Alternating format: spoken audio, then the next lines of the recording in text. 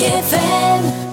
Re-bienvenue à l'émission Matin Pressé, ici sur les ondes de Kodiak FM. Vous l'avez peut-être vu passer sur les réseaux sociaux, mais aujourd'hui, à 7h20, on a un segment bien spécial qui met en valeur le travail d'étudiants et étudiantes sur le campus de l'Université de Moncton. Avec le restaurant 63, la mise au point d'un nouveau site web disponible maintenant a été élaborée depuis le semestre d'hiver dernier en réunissant de nombreux étudiants de plusieurs programmes, notamment toi et moi, Myriam. Oui, c'est ça, on a travaillé un peu plus, nous, sur le côté de la communication du projet, donc des activités de promotion, des capsules audio, puis ce qu'on fait maintenant, là, de la promotion à la radio, fait que c'est vraiment comme ça là, qu'on a contribué. C'est un super beau projet, puis pour vous expliquer un peu, c'est quoi, comment ça fonctionne, puis qu'est-ce que ça mange en hiver, je me suis entretenue avec des professeurs et des étudiants qui ont participé au projet. Ça fait, commençons avec mon entrevue avec M. Hazouz Bezaz, qui est gestionnaire du bureau d'apprentissage expérientiel sur les 3 campus de l'Université de Moncton. On l'entend ici sur le projet.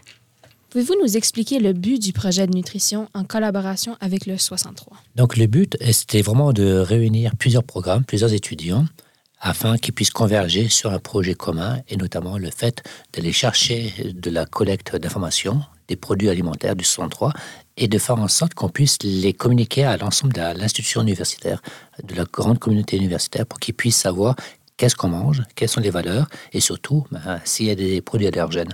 Donc, le but, c'était vraiment de faire connaître un peu tous les menus du 63. Comment croyez-vous que cette nouvelle plateforme va affecter positivement l'expérience des étudiants et des membres de la communauté qui fréquentent le 63? Je dirais pas que c'est juste la plateforme. Je dirais que c'est tout le projet du début jusqu'à la fin. Parce que le projet a commencé déjà en hiver 2024. Oui. Et donc, c'était vraiment mettre les bases du projet, aller chercher donc collecter l'information et structurer le site web et faire en sorte qu'on puisse déjà comprendre un peu comment le 63 fonctionne, comment aussi le site web, de quelle manière il va pouvoir être fonctionnel, mais aussi quelles sont les stratégies de communication pour créer un site web aussi qui puisse être connu. Donc déjà, l'hiver 2023, c'était vraiment comprendre et cerner les grandes bases du projet. Et pour cette session d'automne 2023, maintenant, c'est pour bonifier l'information de la collecte, mais aussi bonifier toute la stratégie de communication, mais aussi améliorer le site web pour qu'il puisse vraiment être fonctionnel et avoir un maximum d'informations. Donc, vous nous aviez parlé un peu du bureau d'apprentissage expérientiel. Pour les gens qui ne savent pas c'est quoi, pouvez-vous nous en parler un peu? L'expérientiel, c'est tout ce qui touche de la pratique en dehors d'une salle de classe. Donc, je dirige le bureau de l'apprentissage expérientiel à travers les 3 campus, à l'exception des services coop. Donc, le bureau coop est un service qui est tout à fait différent, qui rentre dans le parapluie expérientiel, mais qui est géré donc par le bureau coop. Donc, tout ce qui touche à de la pratique en dehors d'une salle de classe, ça rentre dans notre bureau, et nous, on accompagne les étudiants, les professeurs et les employeurs à créer et stimuler des projets.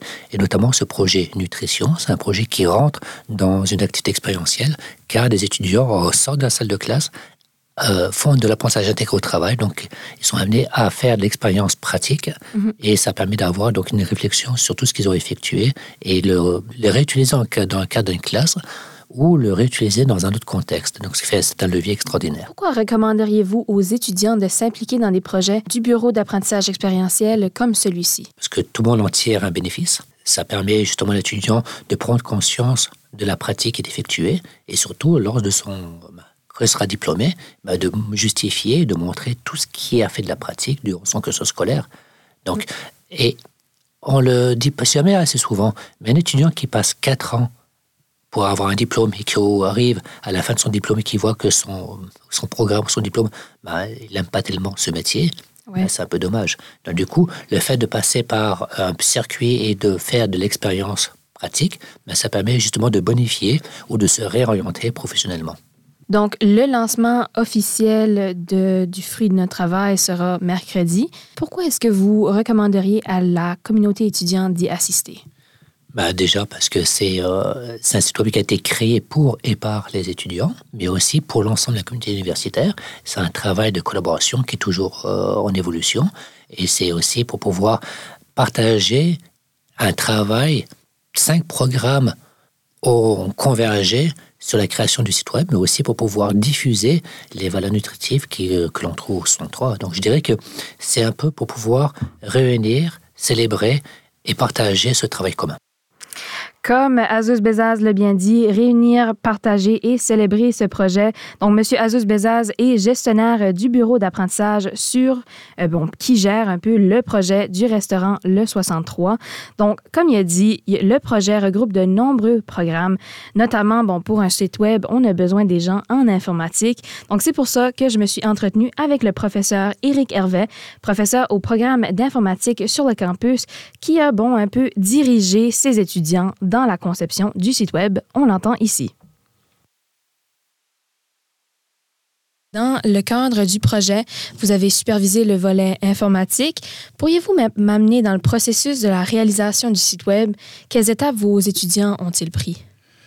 Oui, bonne question. Donc, quand on fait un site web, en fait, on a besoin de savoir d'abord quel genre de données. Donc là, évidemment, c'est le 63. On parle de plats, on parle de valeurs nutritives, on parle de photos, on parle même d'historique du restaurant.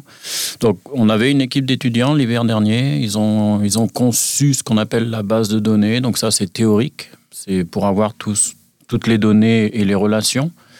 Et ensuite, quand on est dans le domaine, il y a ce qu'on appelle en anglais des frameworks, il y a des langages pour construire le site web. Donc, on est passé par toutes ces étapes depuis l'hiver dernier. Parfait. Puis, c'est les étudiants qui ont mené un peu la création du site web. Pourrais-tu me dire comment ça peut aider un étudiant dans leur parcours universitaire de mettre en pratique ce qu'ils apprennent? Ça met justement, avec ce que je viens de dire, ça leur fait appliquer ce qu'on voit dans plusieurs cours, pas juste un.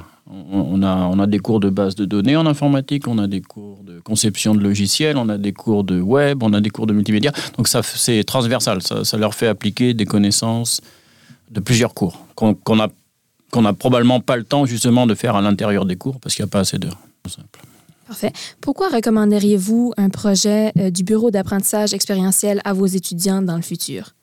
Alors, ce que j'ai beaucoup aimé de ce projet, moi, ça fait longtemps que je suis impliqué dans des projets de web, mais là, c'est la première fois qu'un projet fait intervenir autant de départements différents sur le campus. Ça, j'ai trouvé ça génial. Donc, marketing, communication, nutrition, évidemment, j'oublie peut-être le premier, informatique, donc pour le volet web, administration, management. En tout cas, ça, c'était la première fois. Ça, je trouve ça très excitant. On a parlé tout à l'heure que ça faisait appliquer les connaissances informatiques à mes étudiants, mais c'était le cas aussi dans les différents départements, parce que moi, je connais rien aux valeurs nutritives, calories, etc. Donc là, ça, c'était l'équipe de nutrition. Ça, c'était incroyable. C'était de collaborer, ça, j'aime bien, mais de collaborer en plus avec des étudiants de différents domaines sur le campus, ça, c'était super. Oui, puis voir le fruit du travail de vos étudiants dans le lancement du site web, c'est quelque chose qui oui, parce que c'est la partie émergée de l'iceberg, en fait. Le site web, ça se voit, c'est visuel. Mais il y a un énorme travail en arrière, comme je viens de dire, de plusieurs équipes. Oui. Donc oui, c'est vrai que c'est excitant le lancement, mais je suis presque plus excité de voir tout le monde réuni, parce moi, j'ai pas travaillé avec toutes les équipes en pratique. Je trouve le mercredi prochain, on va être tous réunis, tous les étudiants, tous les superviseurs, les professeurs qui ont participé au projet. Ça va être bien. Ouais. Vous venez d'entendre le professeur Eric Hervet sur l'implication de ses étudiants en informatique sur le projet du 63 avec le bureau d'apprentissage expérientiel. Si vous avez aimé ce petit segment qui donne un petit goût de qu'est-ce qui se passera au lancement mercredi prochain, j'ai une bonne nouvelle pour vous. Lundi et mercredi prochain, on dévoile les autres professeurs et étudiants qui ont participé au projet. Donc lundi, ce sera les étudiants et professeurs du côté de la nutrition, donc tout ce qui est collecte de données et analyse. Et puis mercredi, ce sera du côté communication et marketing, dont moi et toi, Myriam. Le lancement se déroule mercredi prochain au Coude, donc gardez vos yeux ouverts et puis vos oreilles parce qu'on en reparlera la semaine prochaine.